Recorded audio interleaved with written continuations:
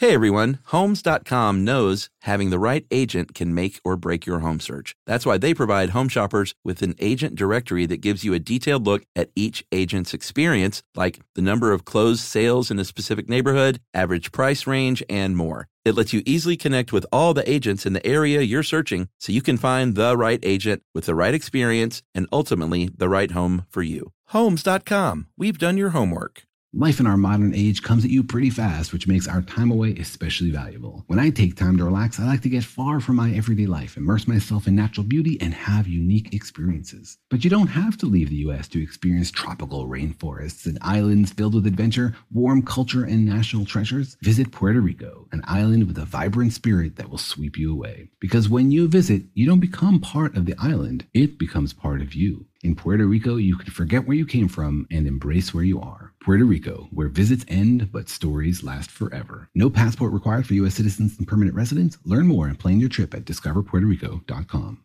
Brought to you by the reinvented 2012 Camry. It's ready. Are you? Welcome to Stuff You Should Know from HowStuffWorks.com. Hey, and welcome to the podcast. I'm Josh. Chuck's here. I am, as always. How's it going? You're the Andy Richter to your Conan O'Brien, as I like to say. I look a little more like Andy Richter. Right. So, there's no Conan among us. No tall, 7 foot tall, lanky, red-headed Irishman. Yeah. Pale. Man, that man is pale. He is. Yes, but okay, so this is stuff you should know if you couldn't tell by now. And we're going to talk about midnight regulation today, Chuck. What do you think? I think that's a great topic. Okay, so Chuck, let me paint a scene for you, right? Okay. Anytime a president is leaving the White House and a new one's coming in, there are transition teams set up, right? Right. Basically, you have a bunch of people who've been doing their jobs, directing federal agencies, carrying out new policy, talking about new policy ideas, and they basically need to pass this information on to the next administration. Right. So that, there's a smooth transition of power. Right. This is ideal. Ideally, this is what happens. Right. They don't just put it in a folder called How to Be the President and leave it on the desk of the No, Oval that Office. would be really, really bad. Yeah. Some transition teams are more successful than others. President Bill Clinton had a terrible, terrible time with it when he came into power. When he was leaving, though, he gained a little more confidence. When he left, George W. Bush, the second Bush, took over. Right. And when his transition team showed up, they found, surprisingly, that most of the keyboards in the White House offices, the letter W had been removed. I love that. I think that's hysterical. It really is hysterical. Just the thought of, and not politically speaking, but just the thought of a president playing a practical joke on the next one. Yeah, and all of his aides, and So, and there was a whoopee cushion left in the chair of his office chair. Right. Yeah. Kick me sign. Right. So that was awaiting President Bush when he took over, and there was a lot of other stuff awaiting him as well the form of midnight regulations. Yes. Clinton actually published 26,000 pages of new regulations. Yep, that's the number. That were waiting for his successor. And every last one of them ran contrary to Bush's policies. Right.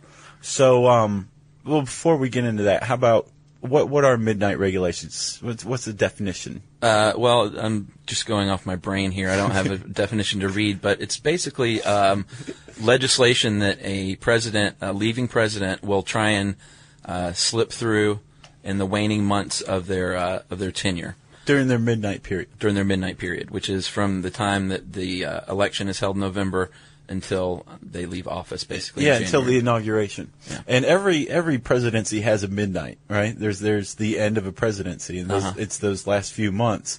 But some are way worse than others. Usually the worst midnight periods, the worst transitions come when one party is losing control of the White House to another party. Right. And big time. They do everything they can to sabotage one another.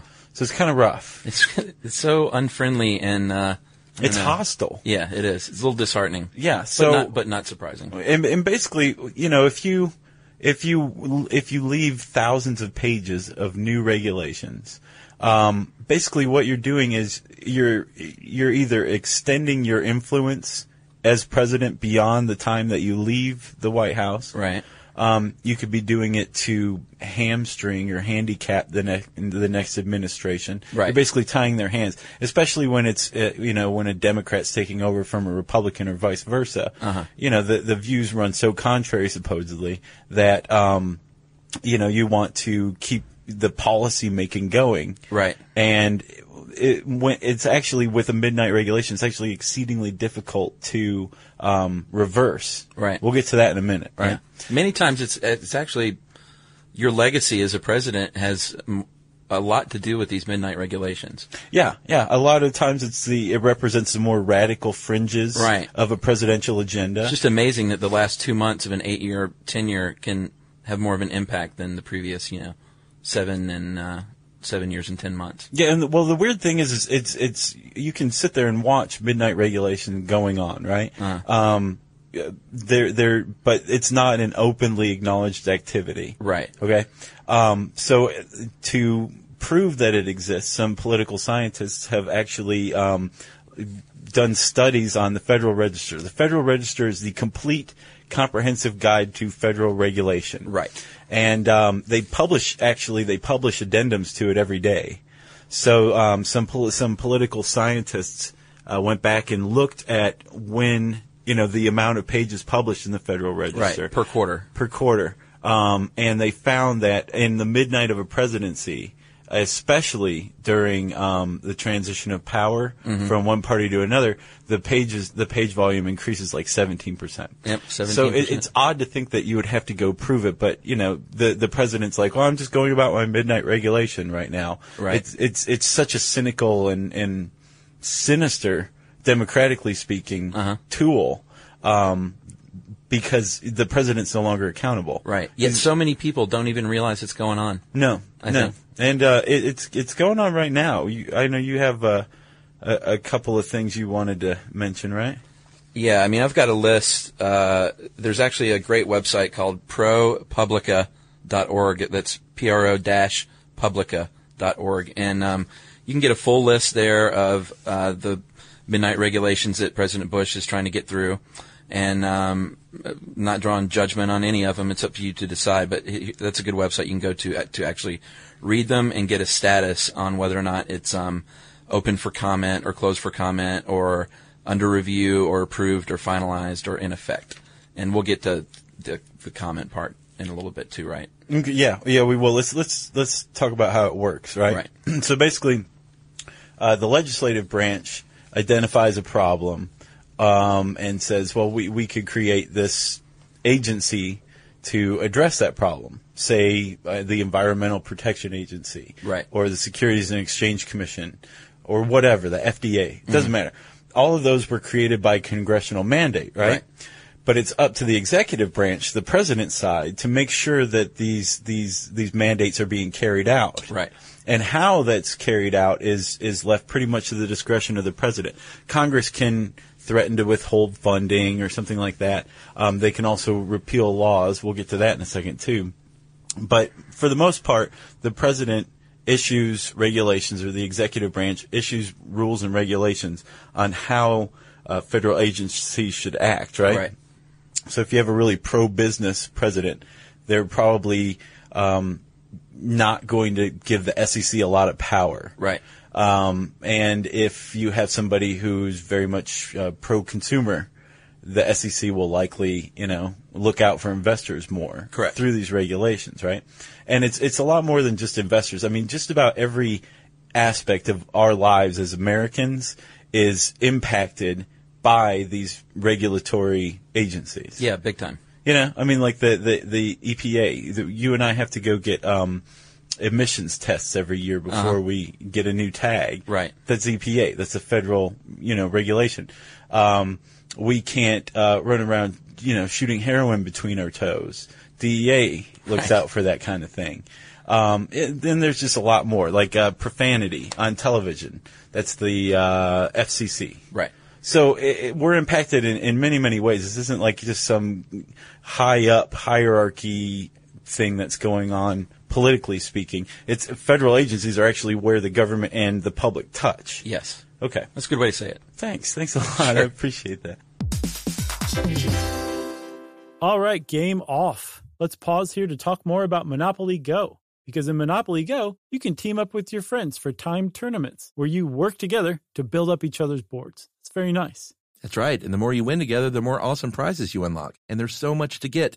I'm talking about unique stickers that you can trade with friends to complete albums for big prizes, cool new playing pieces to travel the boards with, or hilarious emojis for taunting friends when you smash their buildings or heist their vaults. Plus, Monopoly Go feels new and exciting every day with constantly changing tournaments and challenges, like digging for treasure or a robot pachinko machine. And there's always new timed events that help you win big, like massive multipliers for everything you win or rent frenzies. That's right. There's always something fun to discover in Monopoly Go. So get off the bench and go download it now for free on Google Play or the App Store. Game on!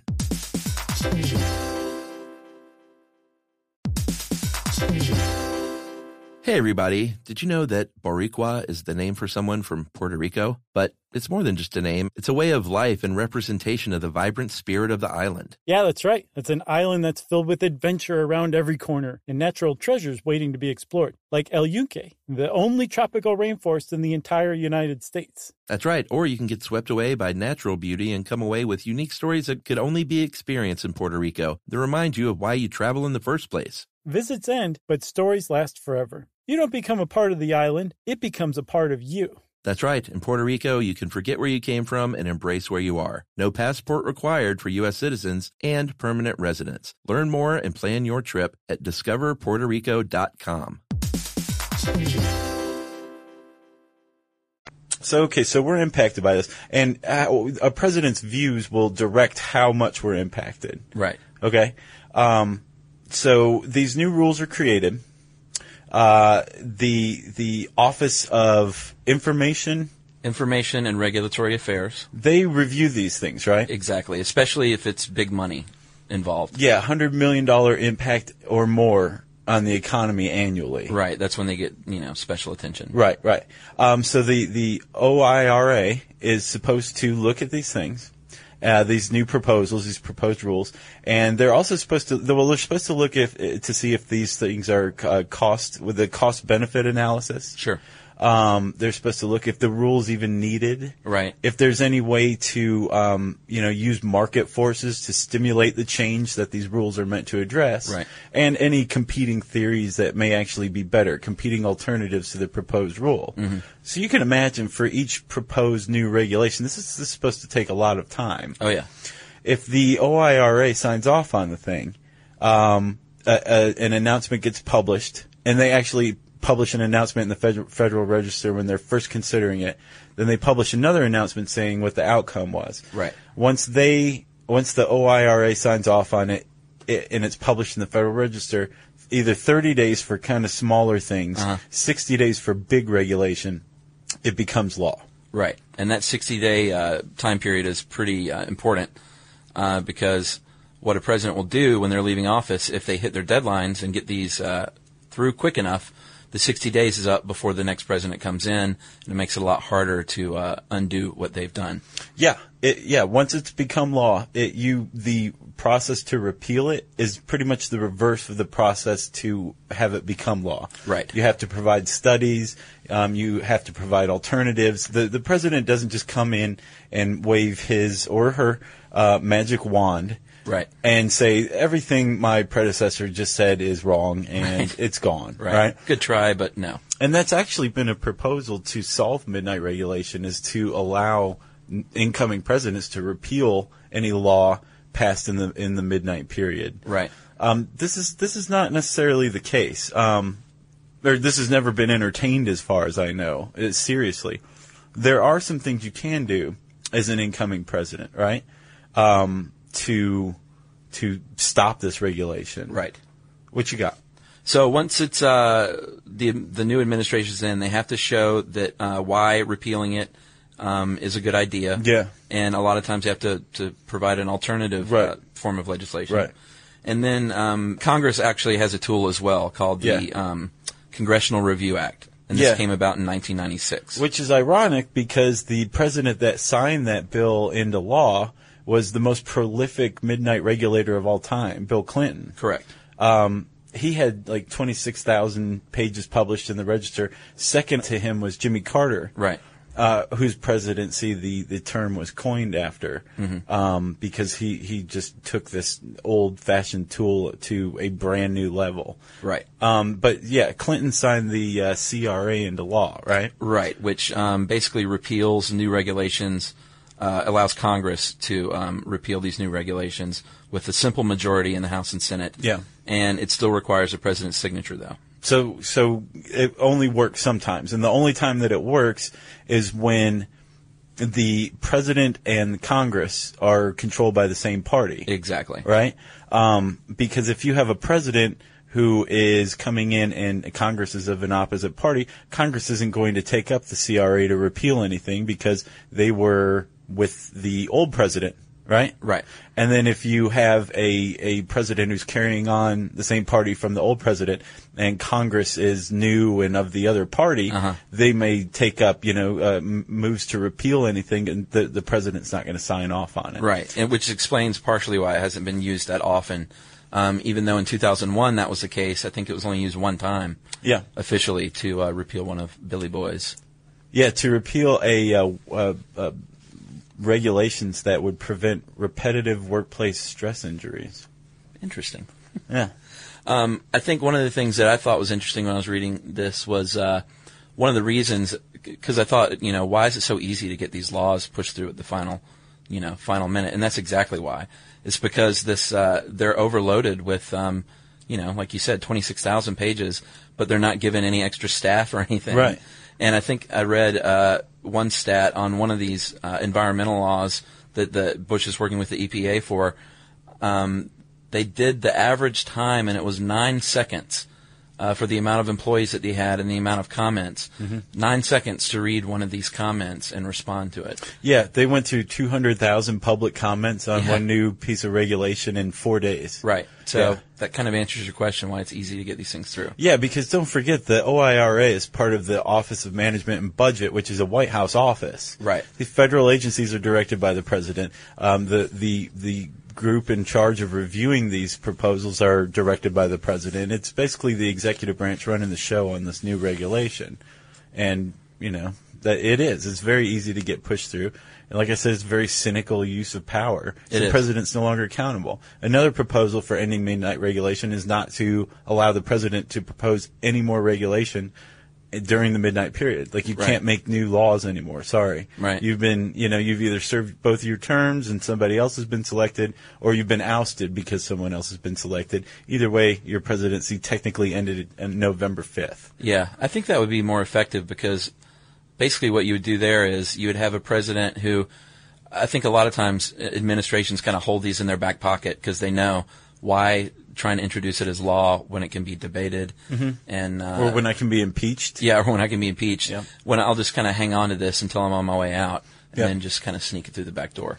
Now, Bush actually, I heard it called an 11 o'clock regulation flurry. Oh, really? Yeah, because his chief of staff, Joshua Bolten, apparently sent a memo out to all agencies saying, if you want new stuff prepare it by June 1st so we can have it passed by November 1st. Right. So, which is well before the deadline. Well, I think they did that because President Clinton famously did not get his through within the 60-day period. He waffled until the end, didn't he? He did. Well, he was busy with defending himself a lot of that time. So. Yeah, that is true. Not making excuses, but there was a lot going on in his final years, let's just say that. Yeah, that's absolutely true. So, he didn't get his in on time, and so President Bush was able to come in and get a lot of those turned back. Well, Bush, like Clinton and Reagan, issued an executive order that says just anything that's under review right now that hasn't been published in the Federal Register, it's suspended. Right. But you can't just do that. You're fighting a political fight a lot of times. When Bush came in, one of the things that Clinton had left for him was a new regulation on acceptable arsenic levels in the water supply. Correct. And just one. I mean, that was just one of them. Yeah.